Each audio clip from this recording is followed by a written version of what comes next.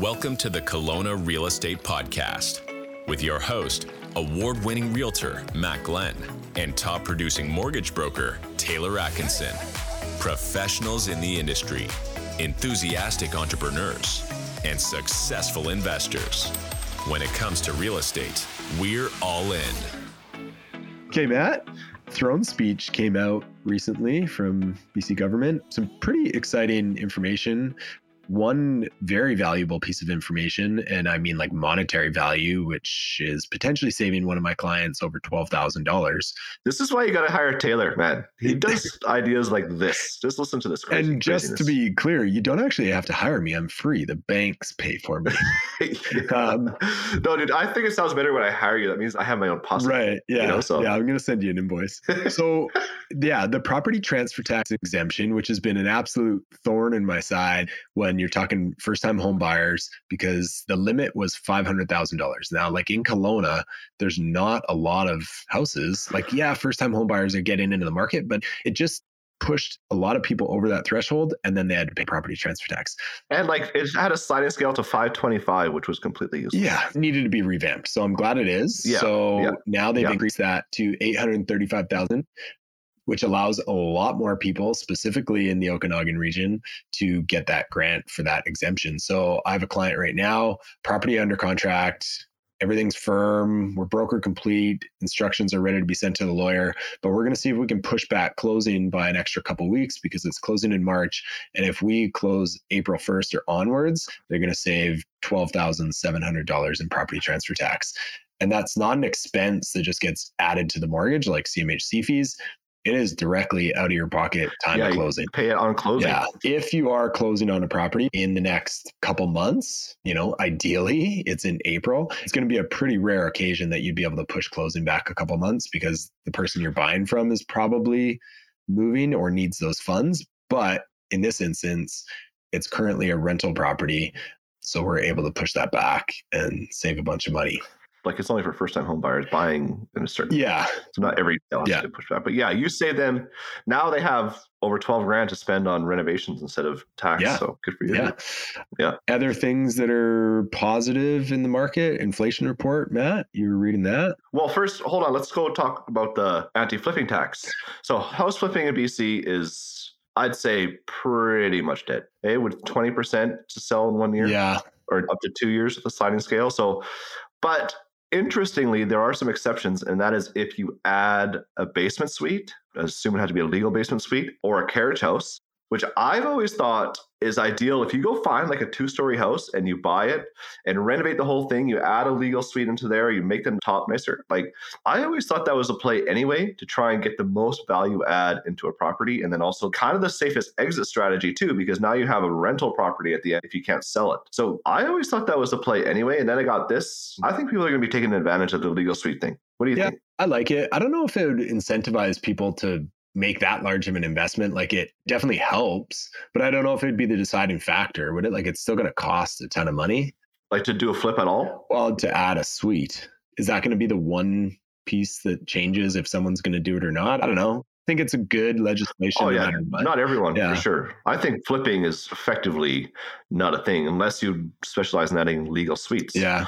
Just always thought that was a good, that's a good point. Like maybe now, professionals are going to add more suites, but I don't love restricting flipping because like it's a service that's needed. There's a lot of rundown houses and people want a nicer place to live in and they don't want to take the headache, buy it and then renovate it and have nowhere to live in the meantime.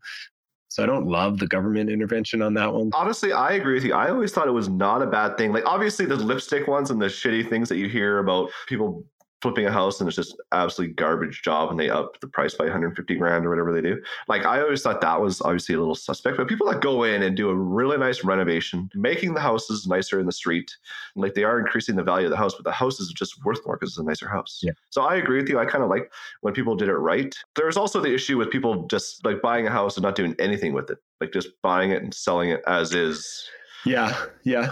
Few months later, like that's like speculating on it for sure. Yeah. And I guess maybe it also limits that strategy if like an investor is going to buy and try and kick out the tenant based on a renovation and then sell. But I don't know. Yeah, I don't love that rule so much. And I don't think there's any massive companies. Like, who is going around and buying hundreds of single family houses to flip them? I don't think it's that prevalent. I don't know. What if they are? Like, do they need an agent? Yeah. That is funny. So also we have this inflation report, 2.9%. We're now under 3%, which is ticking close to lowering interest rates. Yeah. Right? Like, I've heard more and more talk coming down in the spring. I don't know if I'm totally on that train yet, but like, it also hasn't left the station, man. So it could happen in the spring, but I think it's in the summer. I'm loving your analogies almost today. You're killing it. Yeah, I still think it's probably going to be the summer. The bond market's actually picked up a little bit from the data from the States about 10 days ago. Yeah. But it is a very good sign for not a good sign for our economy, but it's a good sign for our balanced market, if you want to say that. I also noticed that since that inflation report came out, gas prices have actually went up, which will affect the inflation thing. So yeah, maybe a little too soon, but it's good news. It's heading in the right direction. Yeah. So that's kind of nice. Yeah. One other thing, watching the news this morning, global news, I saw on the ticker going across the screen, a colossally high number of Canadians plan to buy a home within a year. Saw that, didn't really see any context. I was like, man, I got to check this out. So I Googled it, went to the old Google machine, went to global, figured it out. Here's what it says. So with Canada's housing market starting to turn a corner, there is a growing demand for home ownership with a colossally high number of people planning to buy a home within the next year, according to a new poll. Almost half, 49% of people surveyed last month said that they plan to purchase a home within the next 5 years. That percentage is up from a year ago when it was only 43% expressed the same intent. Over the next 12 months, about 1 in 10, 11%, or 4.4 million Canadians plan to buy a home, which is still a colossally high number, given that the greatest number of homes ever sold in a single year in Canada was 700,000. So 4.4 million people in Canada say they want to buy a home this year, and the highest number we've ever sold is 700,000. So obviously not 4.4 million people are going to buy a home, but what if a quarter of those people do? That's over a million. That's 1.1 million people. Or what if 20% do? I don't know what the math is on that, but it's equaling the highest number of homes ever sold. Yeah. So this could be a good year for turnover, at least. Well, I don't know what the price is or what that means, but with the interest rates coming down, this could be a good year. Yeah, I mean, in terms of like our sales revenue, for sure, I think it's going to be a good year. In terms of like what the government's trying to do, affordable housing, I think this is going to counter that. Some very interesting Well, the stats. number of sales, I guess, more people buying, supply and demand, but if people moving, doesn't really. Well, yeah, it's tough to see the transparency in that data because we have had the largest growth of our population, largest immigration. Yeah. Most of those people need to find somewhere to live, whether they're going to buy or rent. And then the renter that's moving out of that tenanted property is then going to buy. So I think that's adding a lot to it. And I've seen some charts recently that like the amount we're building is historically the highest we have ever produced in Canada. Like hundreds of thousands of our projects are currently in place, building permits, like everyone's trying to do their best to build, but we can't keep up with the demand because we have this massive influx of people that are buying. So it kind of, corresponds with your data there. I honestly think there's a massive opportunity in Kelowna to buy a condo this year. Yeah. I've been saying this. Condo prices are going to come down in the next few months. Like it's almost a certainty with these certain short-term rental things. Yeah. But they're not going to stay down, right? So they're going to come down. Our interest rates are going to come down. There is an opportunity to go buy a condo. I would say mid-range condo. So I'm talking about one that's like kind of $600,000 to $1 million. I think you're going to get the best deals on those condos in the next 6 months until the fall. I think there's an opportunity. If you are a first-time home buyer, you should be looking at a decent condo. There are going to be sales, and you get your property transfer tax waived now that the threshold is high enough. Like there is a huge opportunity. Yeah. And property transfer tax on new builds, I think it's up to 1.1. Don't quote me for sure, but it's definitely $1 million, but I think it's 1.1 where you don't have to pay property transfer tax on new builds if you're a first time home buyer. Don't quote us on anything. Well, you can quote me on this. That is a good year to buy a condo in Kelowna. I'm telling you. Yeah, you heard it here first. Yeah, talking about like a national kind of figure, like some of the stats we've been speaking about. The two guys we have on today are near and dear to us. Tom and Brandon, both mortgage agents, brokers out in Ontario. We discussed the difference. Yeah. But big entrepreneur guys, they have their own couple podcasts. Like we struggle. Yeah, they're doing good things over there at Invested Entrepreneur and the Commission Breath podcast. Yeah. So great guys to reach out to. If you want to know about, tips and tricks just to run a business or kind of the Ontario market, definitely give them a listen to. They're pretty knowledgeable dudes. And if you think our social media is banging, it's basically because we copy everything they do. So they're doing the research, we're reaping the rewards. Yeah. So, and if you don't like ours, then tell them to change theirs and then we'll follow. Yeah, exactly. Yeah. We'll get it somewhere down the line. But all the improvements are coming from them. Awesome. So, well, enjoy the show. They're a couple of fun guys. Connect with them for sure. Definitely. Welcome to the show, Brandon and Tom. How are you guys doing? Doing great. Thanks for having us. Fantastic. Is the vibe different on our show? What do you notice right away? Well, we're just getting started. We're just opening up, so we'll see where the direction takes us. I feel like we already had an hour-long podcast before we hit record. Well, we like to start our show for you guys to kind of connect with our listener a little bit. What's your perfect productive Friday look like? Yeah, basically what gives you kind of energy throughout the workday leading into the weekend? Go for it, buddy. Yeah, so my perfect Friday, I get my daughter dropped off at school. I come back, I catch up on a couple emails.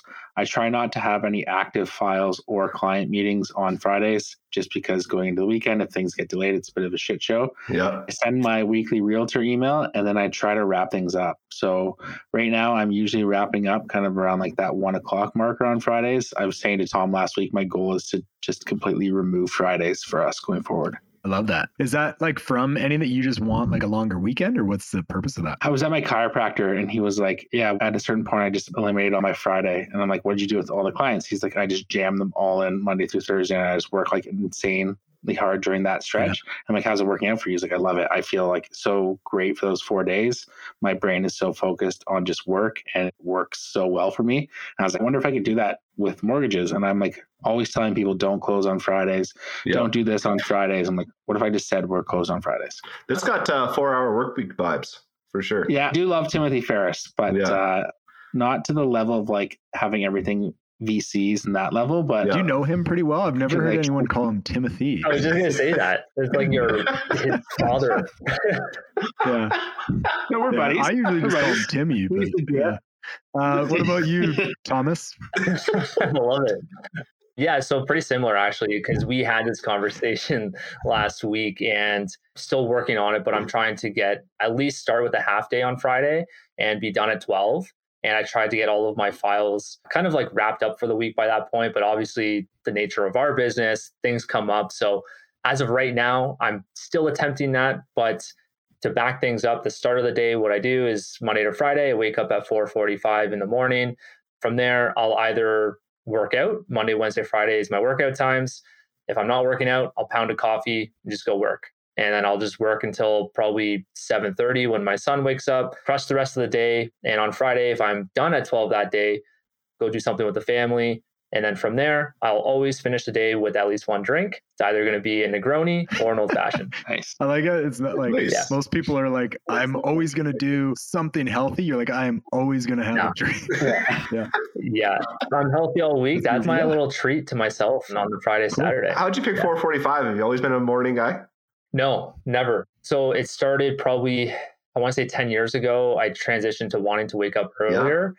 And it was strictly for the fact that I wanted to just install habits in my life, like whether it was exercise, eating healthier, and just having a set routine. Yeah. And then I started lowering that time. I want to say I probably started at like maybe 6:30 or something.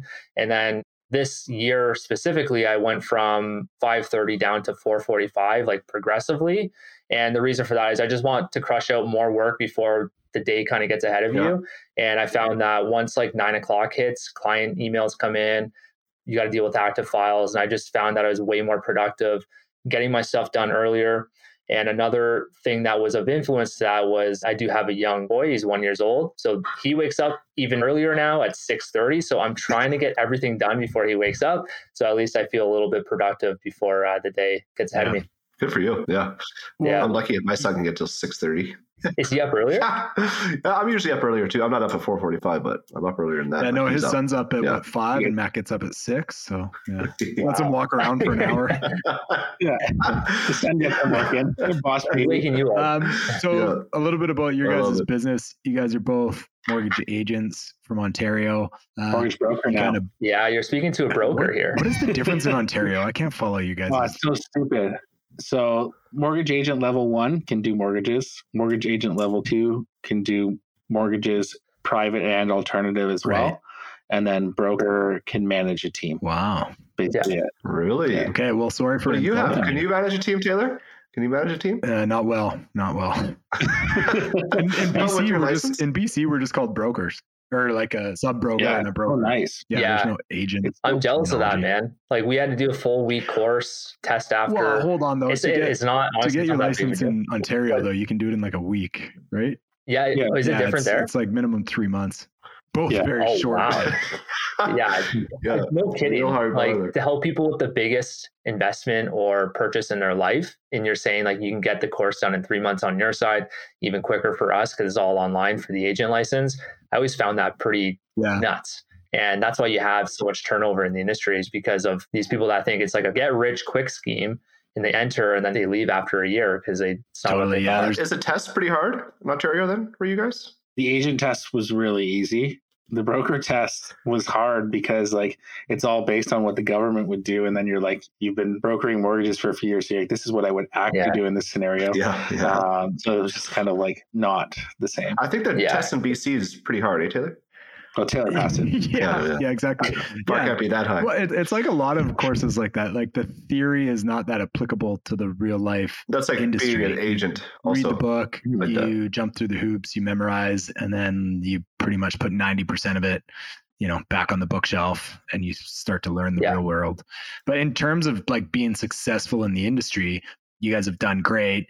You also, we've been on your podcast. That's why we wanted to bring you on ours as well. So Invested Entrepreneurs, a podcast. You guys interview people weekly, obviously entrepreneurs, mostly within Canada, a lot kind of in the real estate business. What do you find separates like successful and unsuccessful entrepreneurs? Like what can people do? What are the key takeaways that you guys see? Obviously, everyone has a different industry and a different angle for a lot of things, but the common threads that we see a lot is that the people who are successful know what to focus on and they pour all their energy and efforts into those things and they basically ignore everything else or do it as their like fun thing to do. It's like, I'm going to do all my prospecting calls and then it's nice to have this extra layer on my business that's like a podcast or something like that, but they don't ever give up the prospecting for the fun thing. Yeah, I would probably say the same. If I had to boil it down to two things, it's not like revolutionary what I'm about to say, but it's consistency and sticking to basics and just sounds super cheesy, but never really giving up on what you're trying to pursue, because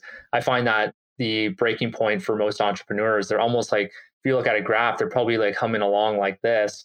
And then all of a sudden they would hit that breaking point and their business would shoot off. But a lot of people give up right before that happens. I feel like that happens with a lot of entrepreneurs, and it's the ones that just kind of believe in themselves and sticking long-term to it and not chasing that shiny object and trying multiple different things in their business. I think that's the commonalities we've seen since starting our podcast. What made you guys switch to being entrepreneurs, or have you always been entrepreneurs? Like, was it the autonomy, the freedom, the money, the stress? Yeah, I've always been entrepreneurial. And I think it was just like, I would try to go do something like consulting or working for a different company and like try to fit in that box and be like, I would do it this way. You're an idiot, whatever. Yeah. And just like, eventually I'm like, hey, fuck, I cannot work for someone else. I need to just work for myself. So that became pretty clear about mid-20s that I knew that that was never going to be a course I could take. So I just had to figure out something in the entrepreneurial space. Just a terrible full-time employee. So you were forced to be self-employed. Yeah, I'm the same.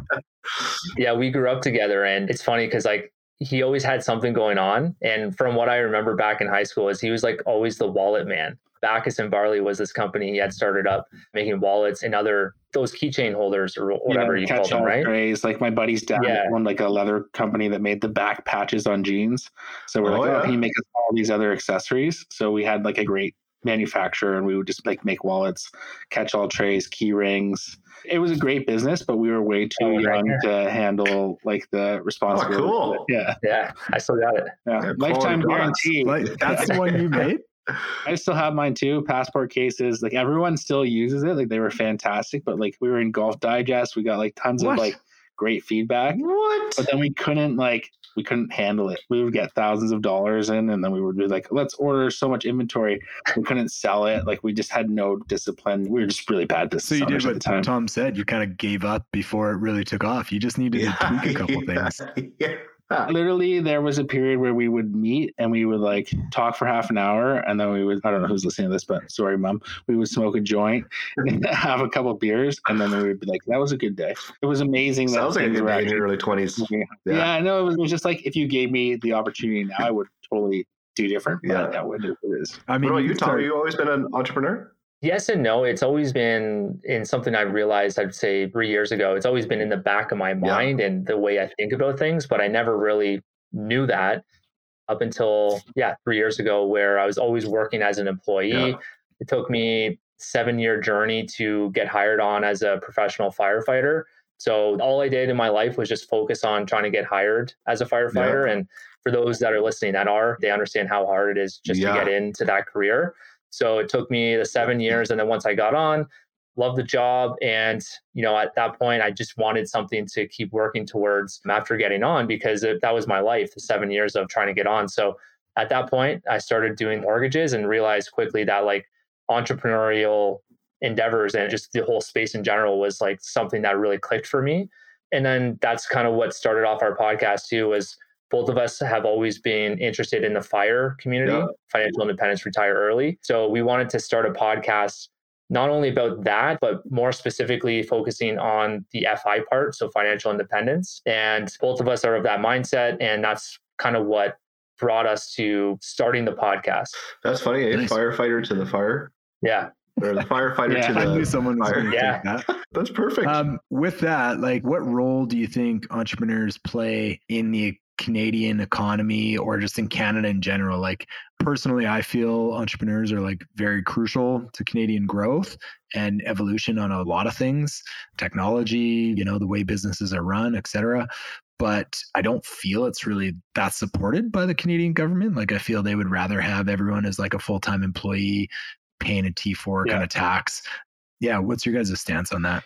Couldn't agree with you more. I think entrepreneurs are such an important part of like the overall mosaic of Canada, and like creativity, business owners, what they contribute, and like how they have society evolve. It always starts with entrepreneurship, I think. And I think largely they're shunned by the top level of society. Like, if you look at mortgage lending, for example, it's harder as an entrepreneur. Anything to do with your taxes, it's extremely difficult from the government as an entrepreneur. Anything like this makes it very difficult to be a small business owner. Once you scale and you start to grow, they're great to support you once you're big business. But when you're small business, it's quite a difficult journey. And I think that's really wrong in our society.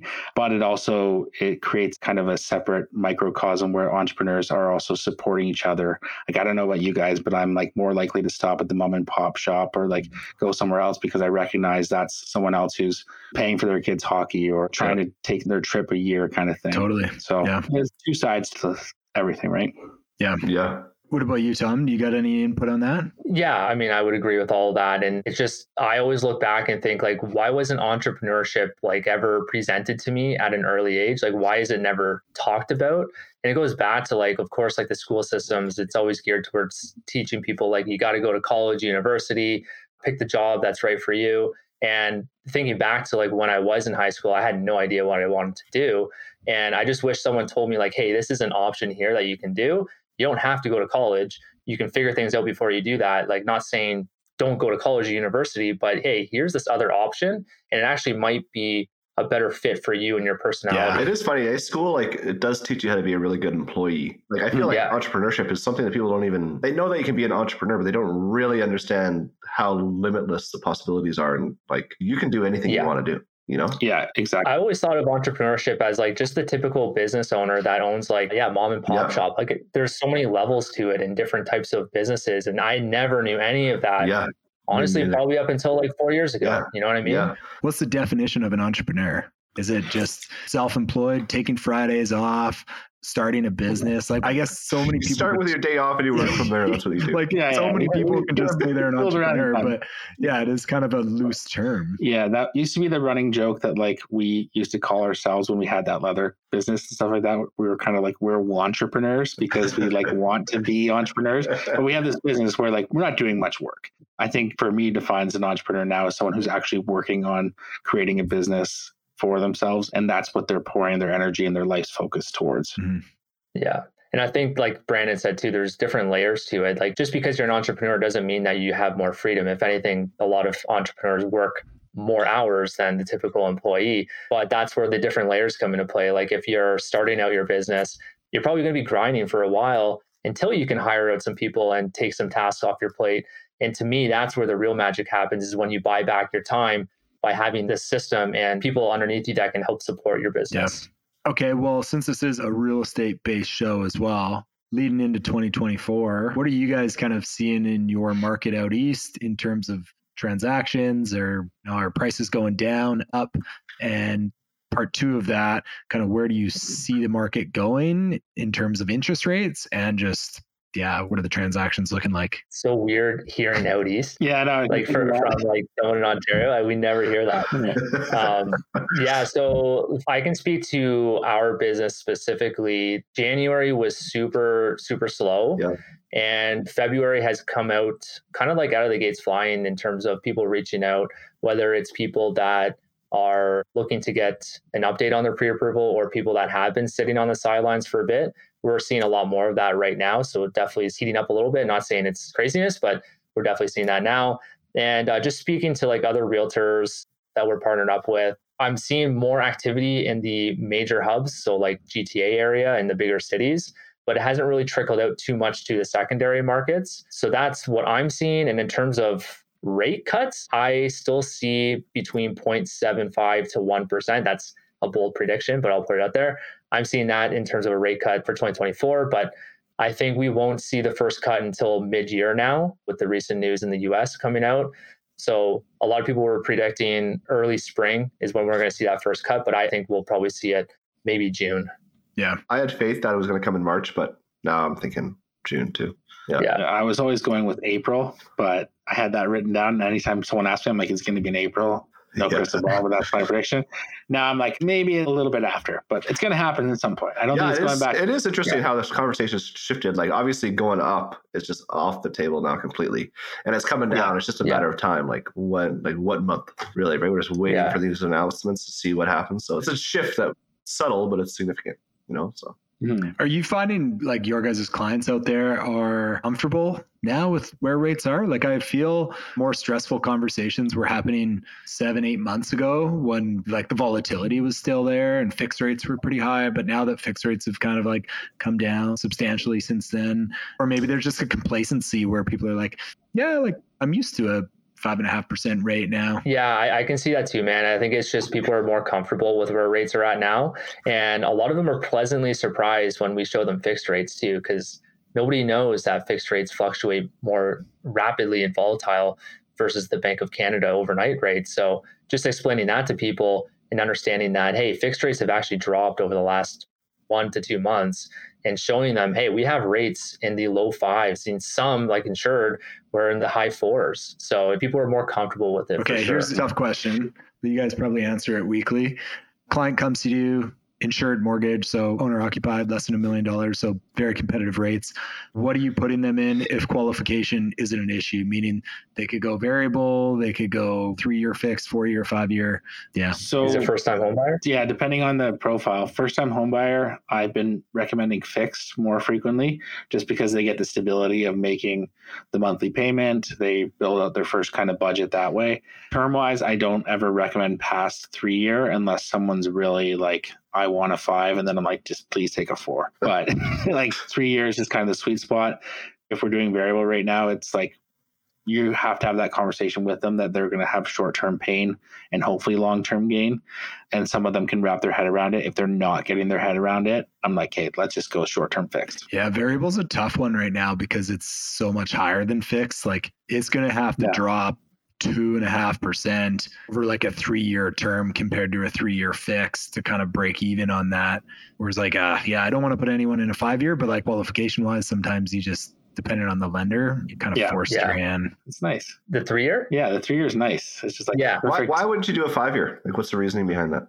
Peak market right now for where rates are. So yes, you're getting a bit of a discount, but they're locked in for that long period. No flexibility there. Also, statistics show that majority of Canadians break their mortgage around the 3-year marker. So you're either setting them up to be forced to port that product or incur a penalty to break their mortgage. So I like the 3-year because you know that you hit that statistical marker, they get the stability of the fixed product, and then they also get kind of that sweet spot in terms of the rate cycle. Yeah, the penalty needs to be a conversation when you're putting somebody in a 5-year fix right now. Because if rates drop, even 1.5%, depending on the lender, like interest rate differential calculation on that is going to be massive if one, they either sell or they want to break it and go to a different product or do a refi, or like there's so many scenarios that, you know, there's a huge liability there. So I do love like asking that question and hearing brokers say, yeah, like I do 3-year a lot right now, because generally brokers get paid less on a shorter term, where if a client just goes to a bank,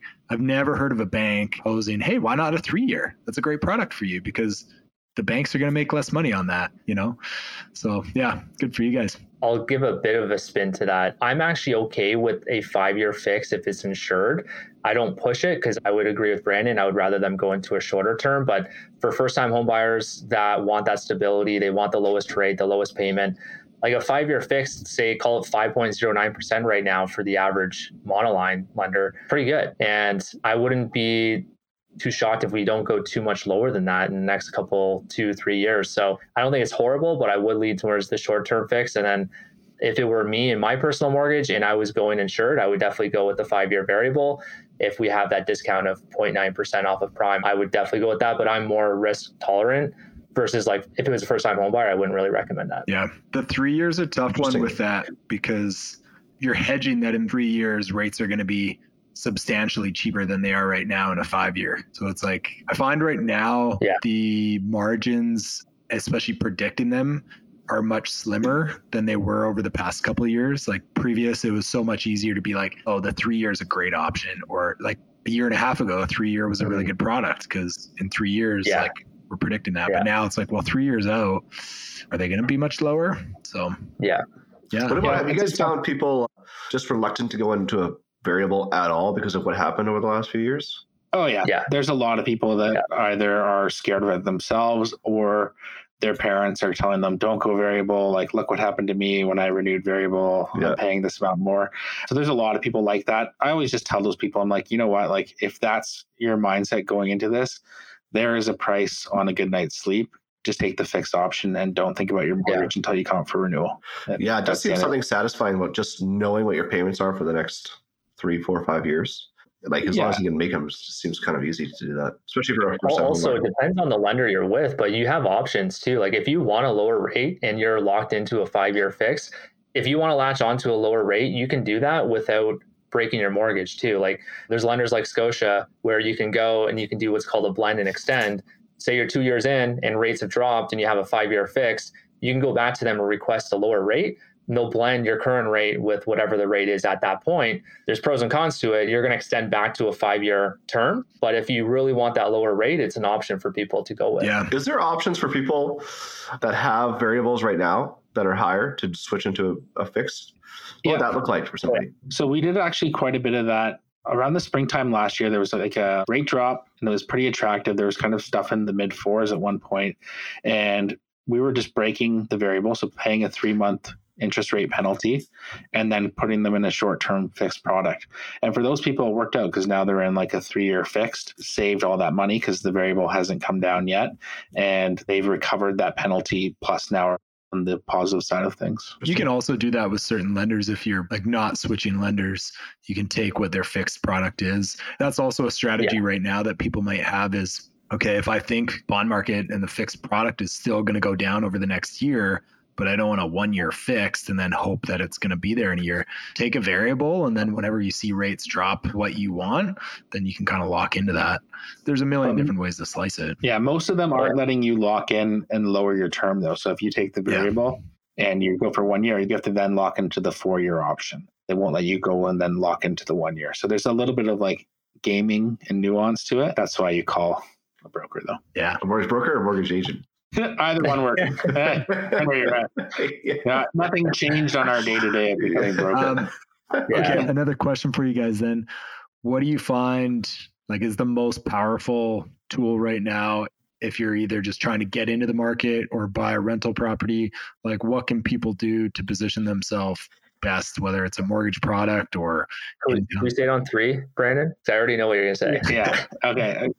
We should say it on 3, but... I test it. Okay, you got to say it on 3 then. Yeah, test it. Yeah. You count us in then. Okay. You go on, go. So 3, 2, 1, Okay. go. So 3. House hacking. Okay, wait. We got to redo that. I feel like we're on an episode of The Office here. Yeah, it's like when I play rock, paper, scissors with my daughter. House hacking is the best. Yeah. The best Okay, way. can you explain that to our listener? Yeah, for sure. So take a house you're looking at getting. Either there's a basement unit or a granny suite or something like that. You are using that rental income to qualify for the mortgage. And then that rental income also offsets your monthly payment. So it becomes a lot more palatable for your budget. And it also starts to build equity that way. So you get in your first house, you can house hack with as little as 5%. And the beauty of this is when you're ready for the next property, you can buy that next property with as little as 5% once again. Keep the house that you're currently hacking, rent out the other unit, and now you have 2 units rented out contributing to your income. So it increases your qualification once again, as well as offsets the mortgage and gives you some cash flow. Yeah. It's the dream. It's the real estate leverage dream to start with. If I can go back, I would do it hands down. Like if I knew about that strategy and I didn't have a family, I would 100% do it. Too late for me now, but that's what I would do to scale. A lost cause. Yeah. Yeah, and you can't my wife go would never backwards too, right? Like you can't go backwards in the eyes of the lenders too, because it's like, why are you giving up your single family home to now go live in a duplex or a triplex? Like it doesn't make sense. Or I'm looking at your income statements, times aren't that tough. So yeah. It's kind of funny the things that you don't know, right? This is going back to entrepreneurship too. Like you just don't know what you don't know, right? So you, like, how do you fix that? You got to go talk to people. You have to read books, listen to podcasts. Like, I wish I would have known this too when I bought my first house, because I probably would have made sure it was one with a suite or suiteable. Or I think it's getting better though, like in terms of resources, because when I was in high school, I mean, I can't remember when YouTube came out, but it definitely wasn't as prevalent as it is now. Like just having YouTube or podcasting like this wasn't around, and there wasn't as many resources. Whereas I think like the younger generation, they're on these platforms, so the information is going to come at them more often than not. Versus like when we were younger, we didn't really have this. No shit. Totally. So I had a cousin gives me a call, and he's like 20 years old, and he's asking me questions about investing in real estate. Wow. I was like, I just learned about this like 4 years ago. And here you are, like 20. Just even the fact that you're asking me these questions, just a given that you're going to be a successful kid, right? Nail right on the head there. Like there's just a lot more resources out right now. And people like us are spreading the word all the time. Yeah. Oh, yeah. And like we always say this, like people turn to YouTube now instead of like watching TV, the younger kids. So like my steps always watch stuff on YouTube. And I like the other day I was like looking for something on Netflix. I'm like, fuck this. I'm just going to watch a few YouTube videos. And I ended up watching like way more focused stuff on like real estate, entrepreneurship. Like I went down this whole rabbit hole. But I'm like, that's what they're getting. They're getting like the 5 to 10 minute pure information versus like selling Serhant or whatever kind of selling sunset content, right? So, are you telling me that listener is not going to understand my Office reference a few minutes ago? Don't insult our listeners. Well, our listeners might. Our listeners might. Yeah. I was just going to go back a second there too. Like I'm kind of doing house hacking for a client right now. But you also have to work with someone that you're comfortable with and you are aligned with and you think is the right fit for you, because they went to their local bank. It's a basement suite. It's a house. Obviously, it's a house with a basement suite, but the rental income, and I know how their specific bank calculates it for the subject owner-occupied house, is not enough to qualify them for purchase price needed. But we have access to 2 lenders and specifically that use 100% of the rental income from that, less the property taxes and the heat. It was like, this is easy. We can make this work all day. So it's not that person has to go and shop around and figure out which lender has what guideline. You just find someone that you're confident with and you work with them and they'll do the hard work for you. Yeah, that's a great point. 1/3 of the benefits of house hacking is the mortgage qualification. So you want to use that to the best of your abilities. And I think you're talking about MCAP and Strive. I'm going to drop some names because it's for the good for you. Yeah. So mortgage qualification, you're going to get more when you house hack versus on your own and you're just buying a straight up residence. You're going to have your mortgage pay down from someone else doing it, and your cash flow is going to be better because someone's helping you with the mortgage payment, and you're going to get into the market quicker. Because if you're debating on moving out of province, even, we're seeing a lot of people go out west to Calgary, west for us. Instead of doing that, maybe you can look in your own area and try to see if you can make it work. And that's your first step, is reach out to someone like Taylor, and he's got the options on his side for the best rental offsets and add backs. Because it goes back to also like how long your term is and variable versus fixed and all those kinds of things. Yeah. The other piece I love to do with the house hacking comparison is like once you do that budget and you see how much your carrying cost is, to then compare that to what it would cost you to rent that exact same unit as you're buying. Yeah. And that's the mind-blowing one. Like I helped a woman out in Sarnia area do this, and her monthly carrying cost is like $750. And the rent for that home would be like $2,200 minimum. So she was like over the moon and building equity, paying down the morgage. Love it. And then you send her an invoice every month for like $1,500 because you're,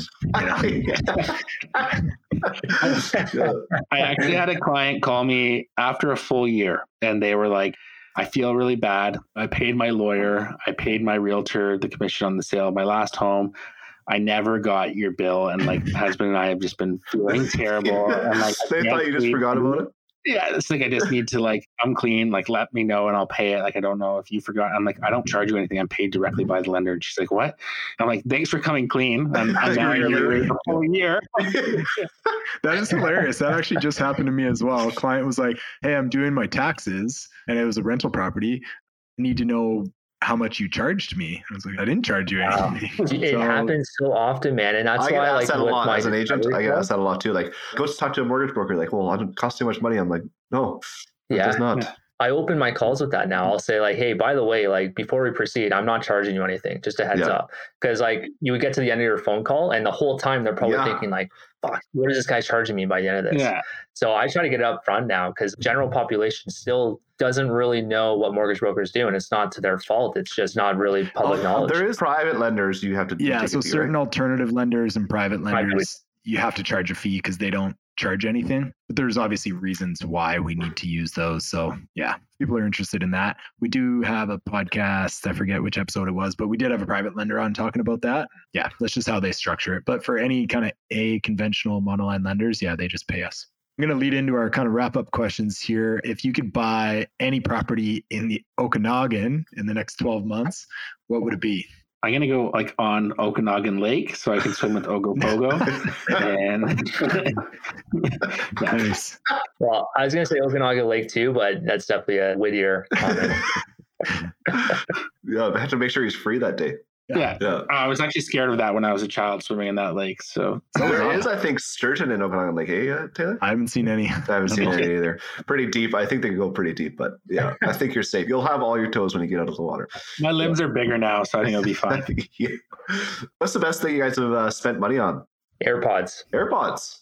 You wear them right now? $200. No, you're not. No, but my wife hates it. I wear them all over the house all the time. Like I have YouTube Premium, so I don't go through the ads, and I'll just put it on like 1.5 or 2 times speed. And man, like the $200 investment from the AirPods, I've learned so much. I've been wearing AirPods for a while, but like the AirPods Pro, love them. Got to get those.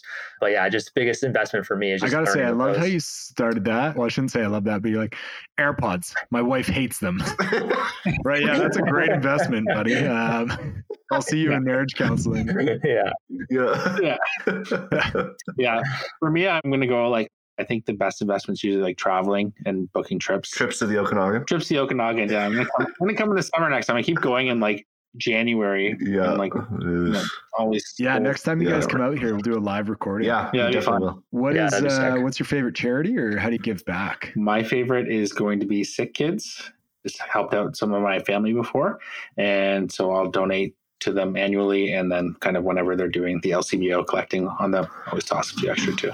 Mine is Burlington Hospice, and that's in my hometown. And Grandma always loves when we donate to it, so it's a reason for me. Nice. That's fantastic. How can Taylor or I or our listener help you guys out? What do you want us to do for you? Yeah. So if you are on YouTube, as we talked about, check out The Invested Entrepreneur. That is the best place to find our shorts and to listen to our full episodes as well. Yeah. Also, anywhere that you listen to podcasts, if you look up The Invested Entrepreneur, that would be wonderful. Right on. Do you have pants on YouTube as well, or just shorts? Sorry. You had 2 kids. That was a dad joke. Yeah. Dad joke. All right. Well, it was great having you guys on the show. We'll finish on a high, and we'll see you on YouTube. Great to be here. Thanks, fellas. Cheers. Thanks for listening to the Kelowna Real Estate Podcast. Be sure to reach out and let us know how else we can add value to your Kelowna real estate journey. Please show some support by hitting the like, share, and subscribe button. This is sponsored by Matt Glenn Real Estate and Taylor at Venture Mortgages.